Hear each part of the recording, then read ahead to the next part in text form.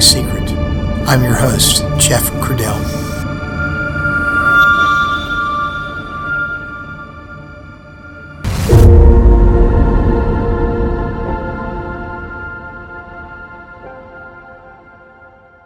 Hello, everyone, and welcome back to the podcast. Today's episode is episode 153. Really, what we should have called this series of episodes is the trial of Jim Garrison, and not the Jim Garrison investigation or the Clay Shaw trial. At every turn, Garrison's integrity is on trial here. Forget about whether Clay Shaw was innocent or not. The historical look back has created a wave of emotion around what Garrison tried to do, and there is almost no one close to it that does not have a highly charged opinion of it. Either you are in or you are out. Few have a middle-of-the-road view of Jim Garrison and his investigation and the trial of Clay Shaw. So it seems like a question of hero or hack, as I have said. What is the answer? Which one? Which one was Garrison? Well, in truth, it's just really not that simple. It's a shame that the circumstances come to this, but that is where we are, at this moment anyway. A hypersensitive division in the historical record of those that chronicle the assassination. The Clay Shaw trial itself was such a mess that it exposed Garrison's personal and professional weaknesses. It ignited fury from many corners to exploit those very weaknesses. And it laid bare the egotistical elements that arrive in the room alongside almost every significant man or woman that has ever walked the earth, making the exercise of parsing the facts in the Garrison investigation, parsing them between fact and fiction, the good from the bad, ever so difficult. What a ball of twine Jim Garrison has handed us. As I personally read and reread so much of the source material in anticipation for this series of episodes, I felt and continue to feel tortured and conflicted, as a juror might feel after listening to a witness or series of witnesses, all with conflicting views. All of this leaving a juror dazed and confused as to just what the truth really is about all of this. It truly is Alice in Wonderland through the looking glass. Now, I don't think I can help you here in terms of an opinion on Garrison. Remember, we all have one. I do have one, despite the difficulty and confusion. Hopefully, the additional things you hear in the podcast episodes will help you with your own. For me, it was a journey out of blackness into light, and a reaffirmation that the world is not always black and white, that sometimes the answer lies in a shade or perhaps a number of shades of gray. So hold on, because here we go. Let's start with some basic facts that are basically undisputed by most. Kennedy died in November 1963, and the Warren Commission report was issued in September 1964, less than a year later, but in time to be available and out before the 1964 presidential election cycle. Initially, the news services began to get behind the Warren Commission report, citing it as thorough and highly factual almost immediately, with the more important support of its overarching conclusion, that there was just a lone gunman. And that was it. In fact, this support happened so quickly that it was clear that the statements which the major news outlets were making within hours or days of the Warren Commission report's publication in 1964, well, they could not possibly have given anyone enough time to delve into all of its published details. There really is no dispute about this. This was the second rush to judgment, the one made by the news media, in support of the government's own rush to judgment. And it puts the news media in a tough place at that moment, because they had now put their own good housekeeping seal of approval on the good housekeeping seal of approval placed on by the Warren Commission, right on top of the conclusions made by the FBI. It was a double good housekeeping seal of approval served up to the American public. One lone gunman was all it was. Case closed. And now the major news services were faced with a position that would be hard to go back on. It put them in a bind from the very start, in their own unwitting conspiracy of sorts with the government when it came to applying truly objective investigative journalism to what was to come. The handful of original Warren Commission critics, including Vincent Salandria, Mark Lane, Penn Jones, Sylvia Marr, Harold Weisberg, Josiah Thompson, Edward Epstein, and others, would begin to read the official report and pore over it and see the glaring issues with what had been done in broad daylight to obfuscate the investigation and its results, and even done so boldly and so clearly documented right there in the report. It was rough sledding in the beginning for those who found disturbing evidence of something more. But for the rest of 1964 and all of 1965 and well into 1966, essentially the 2-year period commencing at the issuance of the Warren Commission report and the 3-year period after the assassination, this small coterie of smart citizens with a public interest and curiosity with a penchant for reading on would initiate their own review and begin to chip away almost immediately at the credibility of the conclusions contained in this report. There was a gathering whisper and a gathering steam that something was very wrong with what the government had published and the conclusions that had been made about the facts of the assassination. Yet nobody of any great credibility, and certainly no one of any stature inside of law enforcement or the United States political power structure, had taken the topic head on. Not yet. But by the fall of 1966, Jim Garrison found himself on an airplane flying from New Orleans to Washington, and on that flight he was seated next to United States Senator Russell Long. Long was a then current United States Senator from Louisiana. Russell Long's father was Huey Kingfish Long, one of the most famous and colorful and powerful politicians in Louisiana history. Indeed, one of the most colorful in U.S. history. During the flight, the senator expressed his doubts about the findings of the Warren Commission and the idea that Oswald had acted alone. Long would tell Garrison that someone else had to have been involved in the assassination, and particularly in light of Oswald's alleged use of the cheap bolt-action rifle that contained a defective scope, and still, even after all of that, scoring 2 out of 3 hits on a moving target. Garrison would ask Long who he thought might have had a motive to kill Kennedy. Long's answer back was that one shouldn't worry about motive until he finds out if there appeared to be more than one gunman. That would prove a conspiracy. Then it would be time to answer the second question. This discussion with Long on the trip to Washington was impactful to Garrison. As Garrison tells the story, he had a high respect for Senator Long's intellect and insight. This was a U.S. senator quietly giving his opinion. Well, it wouldn't take long for things to start heating up. But before the talk with Long, Garrison had put the presidential assassination long behind him, so to speak. It had been over 2 years since the incident with David Ferrie, where that person of interest had been retained by Garrison and then turned over to the FBI and then released. When Garrison got back from Washington, he would order a complete set of the Warren Commission volumes to study. It was that set of Warren Commission volumes that would pave the way for Garrison's disbelief about what really happened that day in Dealey Plaza. He would pore over the volumes and the documents they contained and amaze himself at the investigative issues that were right there in the very middle of the written record.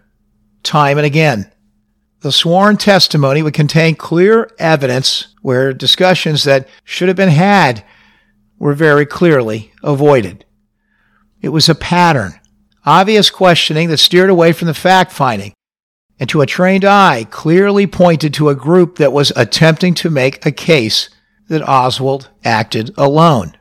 It was not about presenting any sort of conflicting evidence which would conflict with that narrative, even though the official record time and again had just enough in it to more than hint that such a circumstance was the case.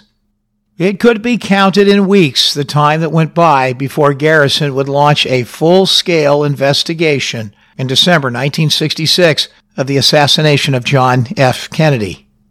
The investigation would remain a secret until the news scoop of the story was broken by two reporters at the States-Times in early 1967. It was only after the investigation became public that Garrison would speak publicly about it. But before we roll the tape back to December 1966 and begin to bear down on the start of the Garrison investigation and the details of it, I want you to hear from Garrison himself, in his own words. In 1967, he gave a public lecture, and it turned out to be a relatively concise view in front of a receptive audience of his thoughts at that moment. So we are going to listen to it today. Yes, the investigation was still underway and some of the facts were fluid, but most of the story told by Garrison at that moment in 1967 that you are about to hear is still consistent with what he has written about in his two historical books on the assassination. Some details are different, and later in the series, you will hear the critics' view of some of these changing theories and the critics' theories behind them, but that is for later. If we are going to put Jim Garrison on trial, let's start with what Garrison himself said before we start listening to what people said about Garrison or what they think about what Garrison said or did. So, without further ado, let's listen to episode 153 of JFK, The Enduring Secret.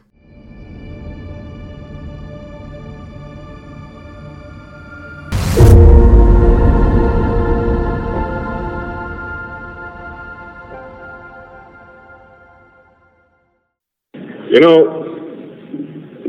sometimes it's hard to distinguish between illusion and reality. When we're younger, we take it for granted that we see what we see, and objects in the world in front of us are precisely as we see them. And then, of course, as time goes on, we have more and more doubt about that. As you recall, going back to when you were younger, I'm sure everyone in this room had the feeling when they were a child it was impossible for you to conceive of dying, so you assumed more or less that you'd continue to live forever, even though nobody did before. It was an illusion, a childish illusion, but one which most people have. Of course, that goes with time, but other illusions continue to remain, and sometimes the government takes advantage of it. One illusion that stays with us to a great extent, unless we have the good fortune or the misfortune, as the case may be, to have detachment. Another illusion is the idea that we're living in the best of all possible worlds. This is a favorite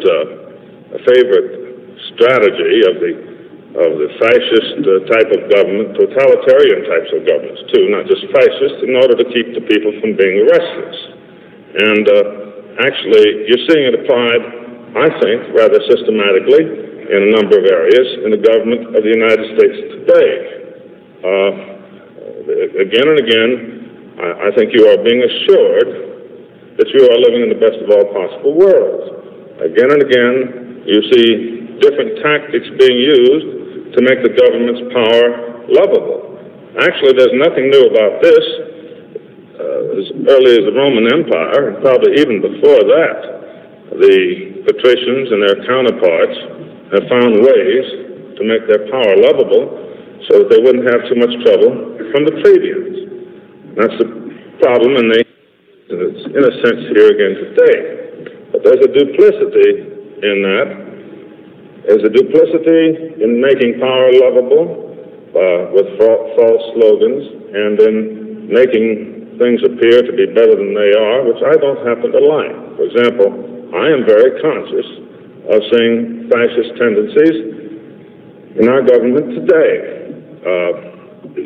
I suppose that right now that places me in the FBI file under I'm probably filed with a lot of other people being investigated under the title of anti-fascist activities, which is derogatory files from Mr. Hoover's point of view. But this is very relevant to the entire subject of the assassination. Let me go back to the way things were about this time, just before the assassination. We had a young president who was showing signs, increasingly, of being a forceful president and a liberal president, in the sense that he was going to make changes that had not been made before.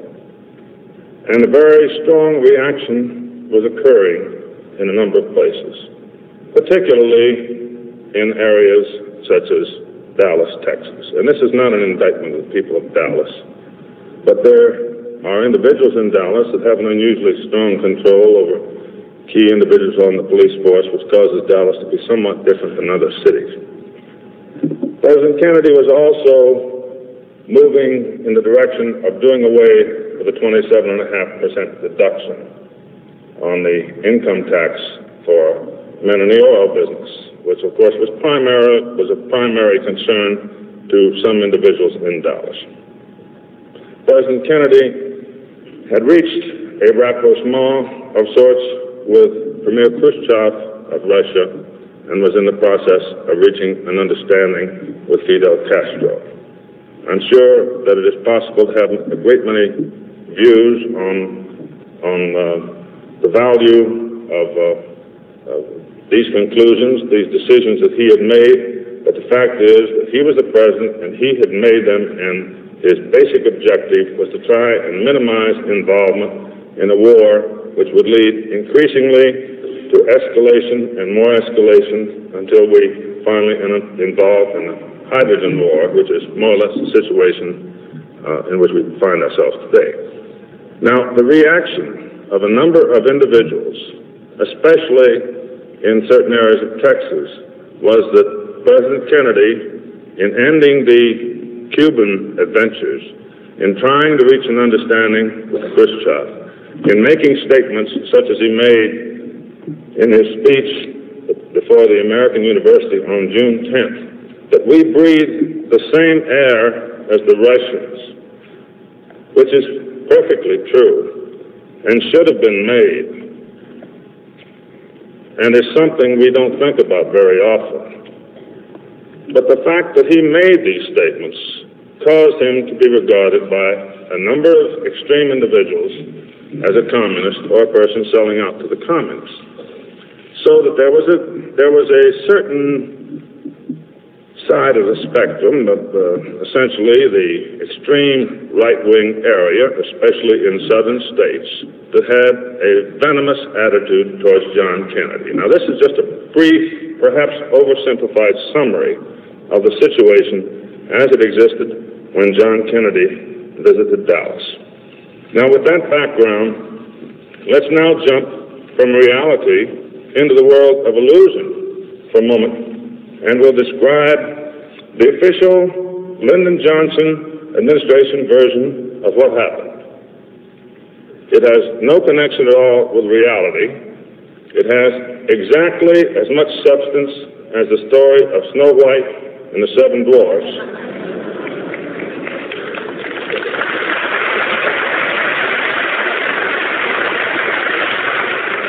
But it has the gold presidential seal on the outside, and that's good enough for NBC.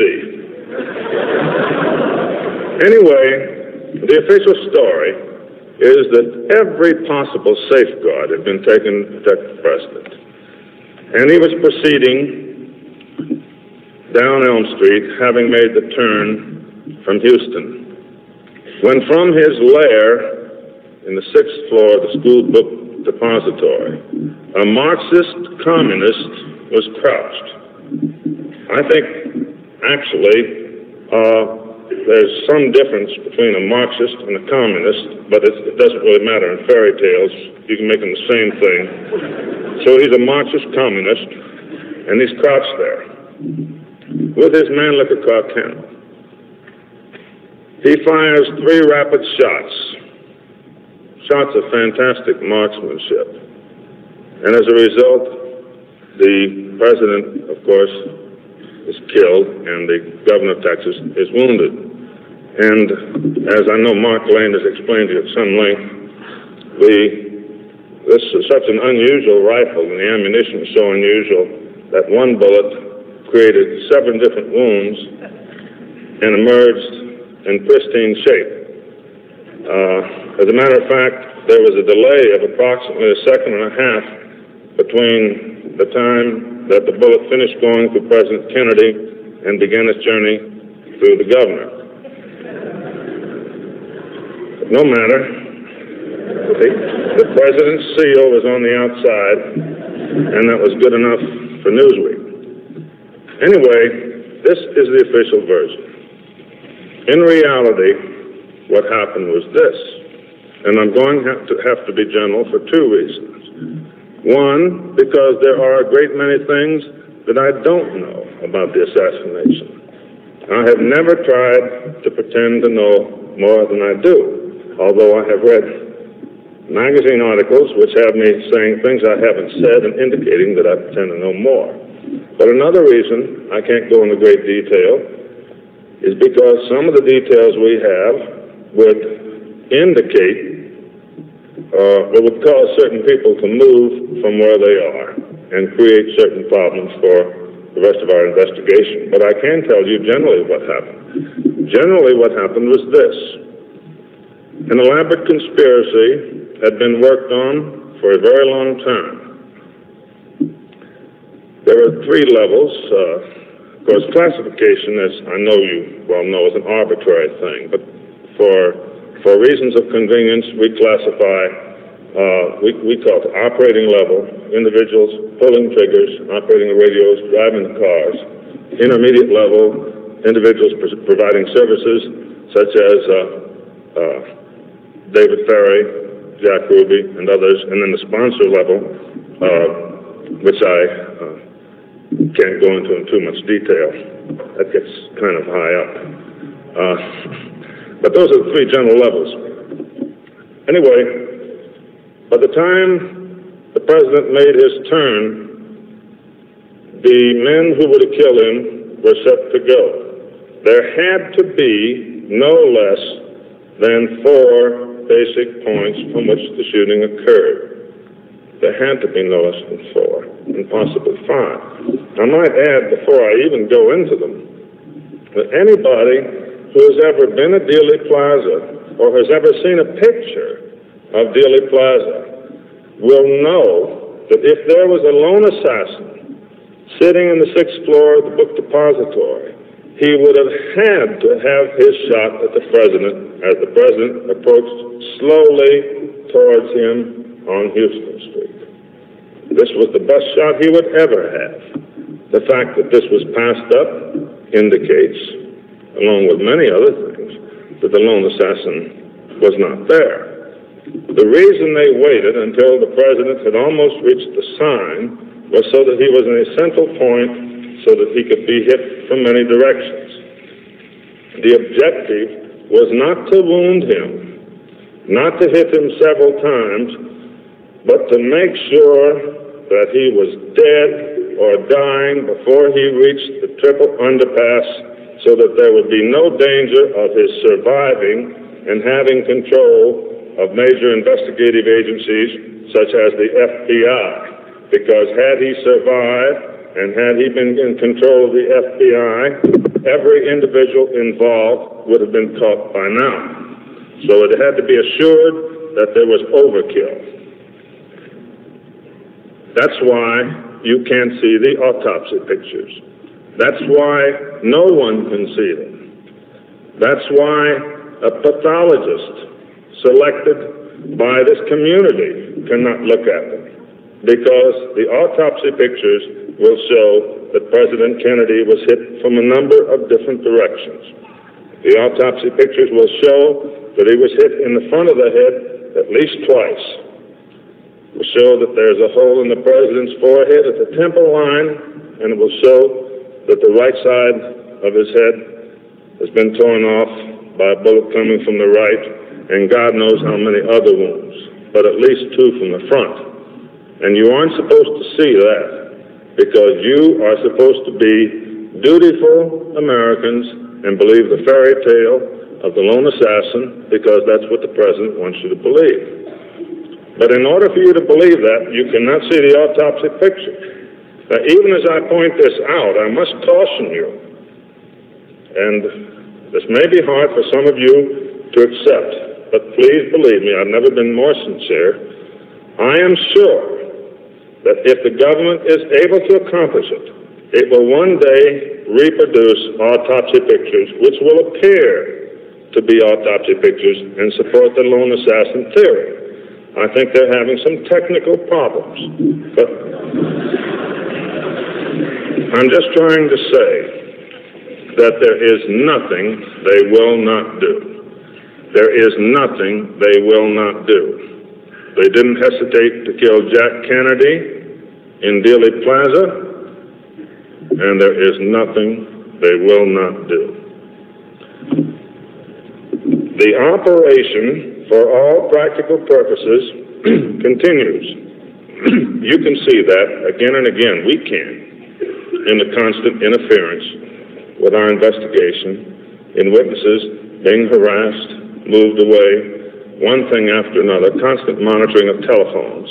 What this means is that there is a unique interest on the part of high officials in our federal government in the truth being concealed from the American people. The significance of that I will go into a little further. I mentioned that there had to be 4 groups of shooters. There had to be a rifle firing from Houston Street, either from the Records Building or the Daltex Building. I think that most of the serious critics are in harmony about that by now, because the shot that hit Governor Connolly was such an angle it could not have come from the book depository. It appears likely that there was shooting from the book depository, although it is obvious that Lee Oswald had nothing to do with it. He didn't shoot any weapons that day, and there's no indication that he was in any way involved in the assassination. As a matter of fact, the indication is quite the opposite. It is very clear that they were shooting from the grassy knoll, not only from behind the stone wall, but further back behind the picket fence, back towards the overpass area. As a matter of fact, on the day of the assassination, such a large percentage of the witnesses saw and heard the shooting from that area. Heard, I should use, because there are only a few that saw. Heard the shooting from that area, but it was taken for granted that the president was shot from the grassy knoll. It took about 24 hours before the official scenario had been issued, and the emphasis was put on shooting from the book depository, But the main bulk of the shots came from the grassy knoll area, and 60% of the witnesses in Dealey Plaza heard those shots. And we have talked to at least one person that was in the grassy knoll area and saw one of the men behind the stone wall. And other witnesses have seen the men afterwards running away from behind the stone wall, throwing something into the back of a car and driving off at a rapid rate of speed. Of course, these things were rather irrelevant, so they weren't brought into the Warren Commission hearing. This is what happened. Now, the last apparent shooting place is something that we have come across recently, several months ago, and you may have seen it. It got some attention from the news services, which was a surprise to us. And I'll just mention it in passing. If you're interested and want to ask questions, I'll go into it more later. But it appears that the subsurface drainage system in Dealey Plaza was also used. Dealey Plaza used to be a residential area. They had a lot of houses there before they removed the houses and cleared it out to make this incredibly beautiful plaza with these instant Mussolini arcades and all these beautiful pergolas and things that you've seen in pictures. Prior to that, there were many houses, so there had to be a drainage system. Well, the drainage system is a rather complete one, and it's an interconnecting maze of tunnels, the narrowest 15 inches wide, the largest 30 inches wide, through which men can crawl. For example, one of the entrances to the tunnel system is behind the grassy knoll. You lift up a 3 by 3 foot grate, and you find yourself going down into an entrance, and it's got tunnelways leading in several directions. If you go south towards Elm Street, then you will find yourself in one of the sewers, which is alongside of Elm Street. The sewers that go alongside of Elm, Main, and Commerce look to the person riding in a car just as about 6-inch high slits into which the drainage goes. But actually inside, these are like concrete pillboxes. They're approximately 5.5 feet deep. And a man standing inside can easily see into the back of a convertible. We had one of our investigators get inside in Dallas one morning. We had him get in before dark because we were afraid that if the wrong people saw him get in, he might be cemented in there and we'd never see him again. So I just heard recently, just after we really found the application and the likelihood that this sewer system was used, and I'll give you an example of why it appears to be used, that Dallas is planning to dig up this entire area in Dealey Plaza, the entire sewer system, and create a great underground parking garage. And the name of it is supposed to be the John F. Kennedy Parking Garage. Well, if I had not had a single thought about the possibility of a sewer system having been used before, this would have aroused my curiosity, because this is just about the last bit of physical evidence that remains at the scene. There's been a pattern of destroying and removing and shifting everything, and I wouldn't be surprised that what this was related to it. On the other hand, it might be entirely a coincidence. Anyway, the sewer system, the closeness of these sewers to a man riding in a convertible down Elm Street becomes very significant when you consider that there was a bullet found on the south side of Elm Street in the neutral ground. It landed on its base among pieces of the president's head. We have photographs of the bullet, and in the photograph you see Deputy Sheriff Buddy Walters of Dallas smoking a cigarette looking down at the bullet, and you see a Dallas policeman firmly standing on top of a manhole cover which leads down into the sewer system. I don't know why he's standing there at this time, but it would be kind of hard to get in there if he was standing there. And the clock over their shoulder shows that it is 12:40. This picture was taken 10 minutes after John Kennedy was shot, and his heart was still beating when the third man in the picture, who appears to be a federal agent, although we are unable to identify him because there's no way to get any kind of cooperation from the federal government, is picking up the .45 caliber bullet. The size of the bullet has been identified by comparison with real bullets, and there's no question about the fact that this is the .45 caliber bullet which landed on its base among pieces of the president's head. Now, this was never admitted into evidence in the Warren Commission, nor was it ever mentioned in the Warren Commission in any way. In fact, they pretended that there was a great mystery. No bullets were ever found except number 399, which was found at the hospital, the bullet to which they consigned the 7 different wounds. Now, the .45 caliber, although it was in the picture and is being picked up, is being looked at by Sheriff Buddy Walters, has now ceased to exist officially because it creates a problem for the federal government. It's not possible to shoot a .45 caliber bullet from a 6.5 Mannlicher Carcano. The official fairy tale says that Oswald was the lone assassin Therefore, it is necessary for this bullet to become a non-bullet. And already, Sheriff Buddy Walters has replied when we made the photograph available that he doesn't think he found a bullet. You know, it's kind of hard to remember. It's a lot of things happening that day, and you can't remember whether you found a .45 bullet sitting there or not. He doesn't think he found a bullet. Well, today we released, and I hope it makes the news services out here, we released a copy of a correspondence between two members of the Warren Commission, two attorneys, and one of them is referring to the fact that Sheriff Buddy Walters originally had said that he found a bullet, but now had backed off from it, asking him to question about it further. So this is one situation in which finally the federal government has been caught. They have told so many lies, one lie after the other, new lies to keep the old lies alive. This is one time when we have finally caught them. It's one thing to know that they've lied, and anyone who has read the Warren Report or Mark Lane's work or Harold Weisberg's or looked into it has to know that his government is lying to him rather systematically, at least in this area, and if in this area, God knows how many other areas. But here we finally have them caught.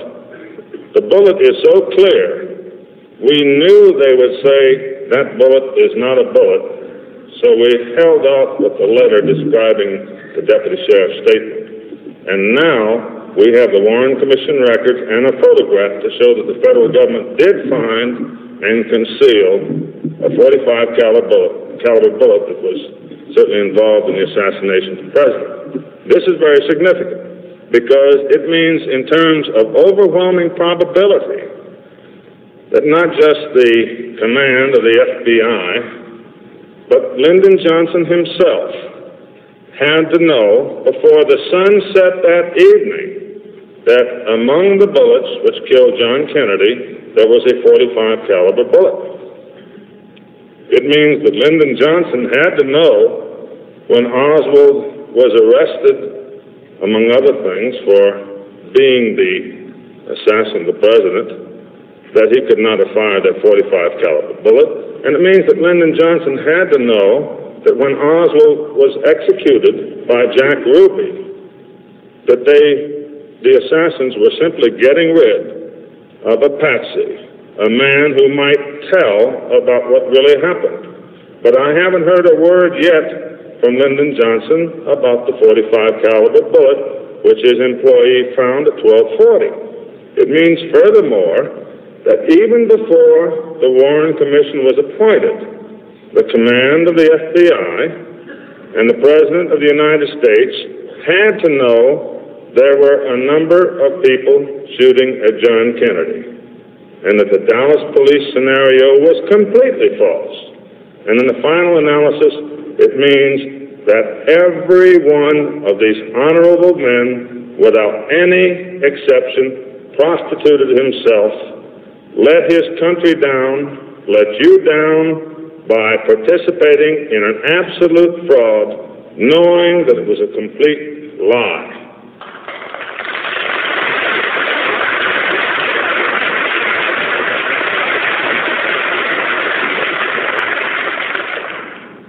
Yes.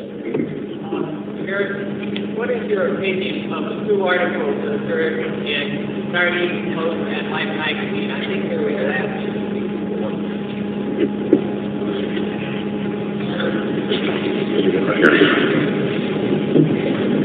Are you referring to the recent Josiah Thompson article in Post? All right. Let me answer that question first. Professor Thompson's article, I think, is a very scholarly presentation of what the major critics, Maggie Field of Los Angeles and Mark Lane and Harold Weisberg have contended for some years. I think it was a very effective presentation, and I think that the major points are, without any question, true. I think possibly you could argue about details like his conclusion about bullet 399 but I think it is a serious contribution, particularly because of the careful way that he has shown that not many alternatives remain, but to assume that there were at least 3 shooting positions. Now, with regard to Life magazine, which articles are you talking about? The articles that say I'm tied in with the mafia? Or is there some? I stopped reading Life about that time. I haven't read it since. There was, I think it was last week or the week before, a series of photographs of the various people who had taken movie stills at the Life magazine rendered a serious service to this country a year ago in its anniversary issue when it had an article entitled A Matter of Reasonable Doubt. And it helped lead the way in re-examining the assassination of John Kennedy. I don't want to rashly criticize Life because God knows what kind of pressures are coming from the White House now to the management of Life magazine. I'm sure it's nothing less than that. I think in the long run that the editors of Life are concerned about the truth, like the editors of other magazines. But the only thing I can say about the last article, which is really nothing but a bland presentation of pictures, is that right now, for reasons which I don't understand, Life is not in the battle. But I hope that we see them there again, because God knows we sure need them. Any other questions? Right here.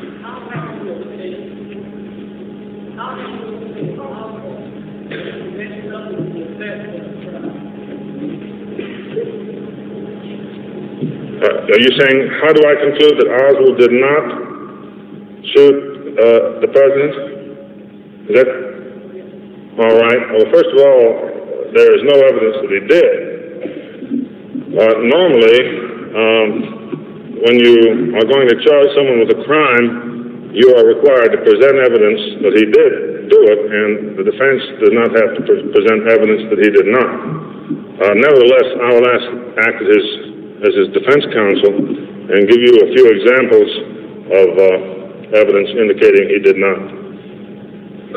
The examination of the rifle for fingerprints did not produce fingerprints of Lee Harvey Oswald. The indications that fingerprints of Oswald were obtained and announced by some individuals in Dallas right after the assassination were untrue. The Federal Bureau of Investigation, which is the only which is the soundest laboratory in the country, found no fingerprints of Lee Oswald that it could identify on the gun, on the rifle. Secondly, Oswald was given the nitrate test, which is a very effective test. If you fire a rifle, it leaves traces of nitrate on your cheek. If you fire with it on your right side, your right cheek will have traces of nitrate. If you fire on your left side will have traces of nitrate. Oswald was exonerated by the nitrate test, which indicated that he did not fire a rifle. I might say that the evidence exonerating Oswald is so complete that had he lived, they could not have had a trial. They would not have dared to come to trial. He had to be executed. And then you had to have a fraudulent commission like the Warren Commission to make it appear that he did these things when he wasn't even near the scene. Third, the rifle, Mannlicher Carcano, was not even tested to see if it had been fired that day, with very good reason, since it apparently had not been fired that day. Fourth, Oswald was not a very good shot, and there is no acceptable evidence that he had ever shot a rifle since he left the Marines. The last time he shot in the Marines, he just barely qualified as marksman, and there's no indication that he shot since. Fifth, the telescopic sight on his Mannlicher Carcano had never been they say it was his, had never been adjusted since the shipment. And before they test fired it, they bore sighted it and aligned it because you could not fire it.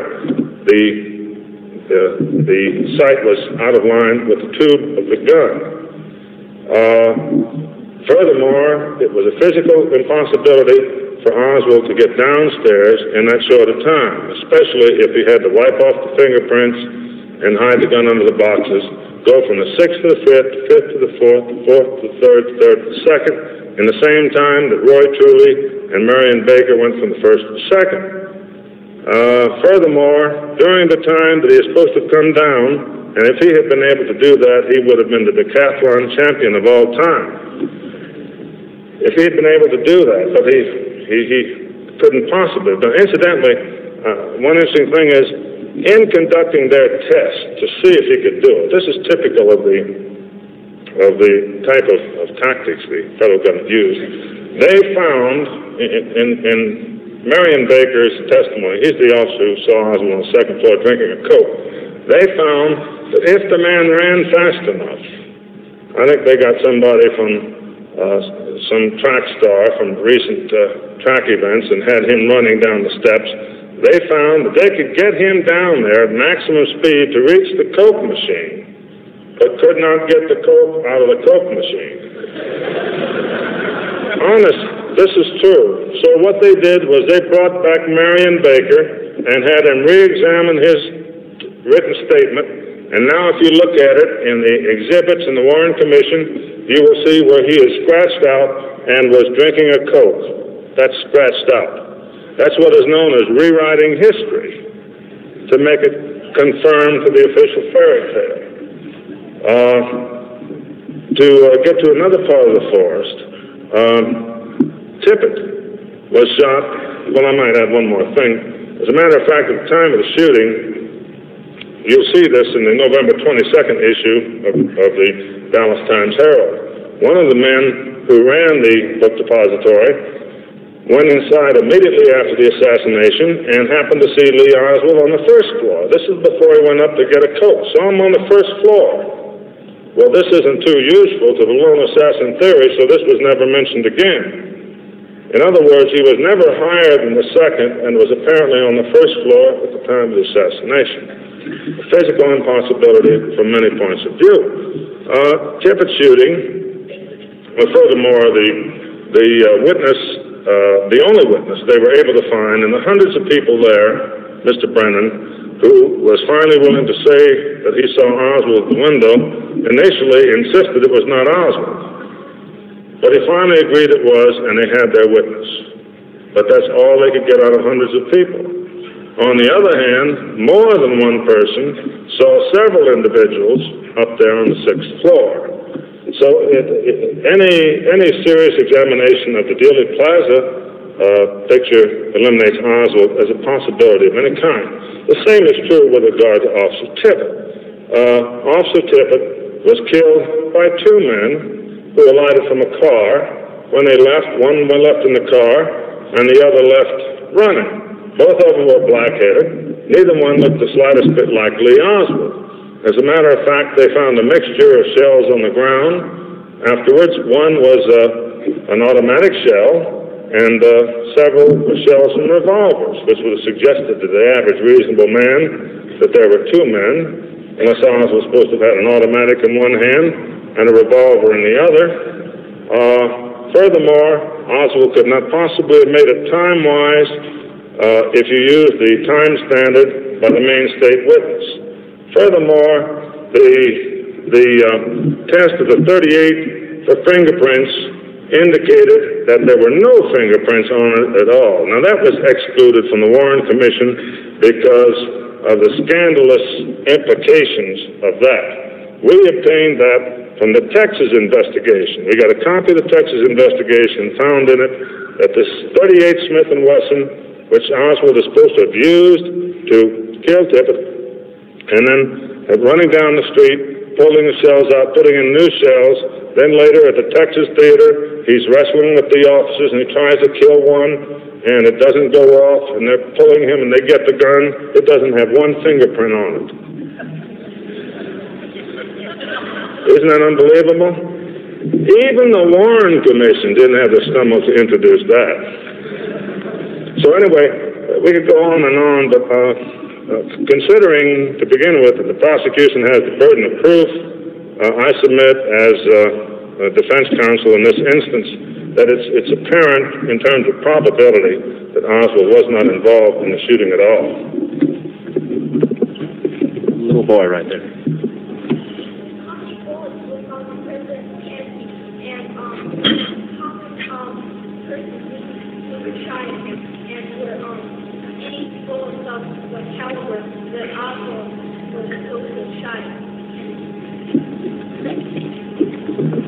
Three questions, if I understand them. One, how many bullets were shot at President Kennedy, or how many was he hit with? Secondly, how many persons do I think shot at him? And third, were any bullets of the 6.5 caliber found in the president's body? It's a little hard to say anything about the autopsy because Commander Humes, who performed the autopsy, burned his autopsy notes and was subsequently promoted. That's true. I know a deputy sheriff in Dallas, on the other hand, who told the truth and stuck to it, and he's not a deputy sheriff anymore. But Commander Humes burned his autopsy notes, and he's been promoted, and as a result, there's no way to know just where the president was hit or what his autopsy notes really had in them. If we were able to look at the photographs, the autopsy photographs, we would know how many times he was hit and where. That's a very good question, and was the first question before the Warren Commission, and yet they did not have the stomach to look at the autopsies because they knew what they would see. So we don't know either because Lyndon Johnson administration is still keeping it secret. Now, as to how many are involved, let's say the operating group at the scene, I would have to speculate, and I don't like to speculate there. We have names of some individuals who have participated, I think largely as a result of luck, but we have the names of some of them. Most of them did not pass through our jurisdiction, and we don't quite know what to do with the names right now. Can you imagine if we turn it over to the federal government? They get a promotion. One man that we've identified as being involved in the assassination works at a military base. A number of witnesses in the New Orleans area that have lied consistently and refused to tell the truth. The government has obtained jobs for them at Chrysler or Boeing. You'd be amazed how many people that work for the Riley Coffee Company that now work for Chrysler or Boeing that have suddenly developed an interest in the defense effort. But there's no way to estimate how many are involved except to say a hell of a lot, because they obviously were using transistor radios for communication. They had at least one man transmitting as to the point where the presidential route was. They had to use at least 4, possibly 5 routes, 5 points of shooting, and they obviously had to use scouts and individuals to stand to the side and keep an eye open. So I'd say at least 10 or 15. I'll tell you what may give you a rough guide. If I were to ask you all tonight if anybody had been arrested at Dealey Plaza for the assassination of John Kennedy, you'd probably say certainly not. But the fact is that they arrested 10 men. 10. Try and get their names. You can't get their names because obviously a few things went wrong and the police stumbled across some of the men who were involved. Sometimes, some days, things just don't go right. This was the probable reason for the shooting of Officer Tippit, because if you study the radio logs, you see a continual reference to individuals running back in the railroad yards, another individual being seen by Cobb Stadium with a rifle. other individuals getting out of cars with rifles and so forth. Citizens are pointing these things out. Suddenly, Officer Tippit is killed. Immediately, there's no more interest in Dealey Plaza. All attention turns to Oak Cliff. When these men were turned loose, nobody asked a question or thought about it for several years. We're trying to get the names of some of them.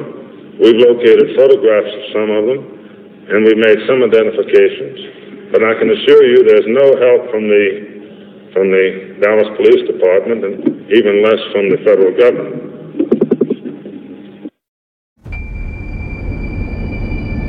Thank you for listening to episode 153 of JFK, The Enduring Secret.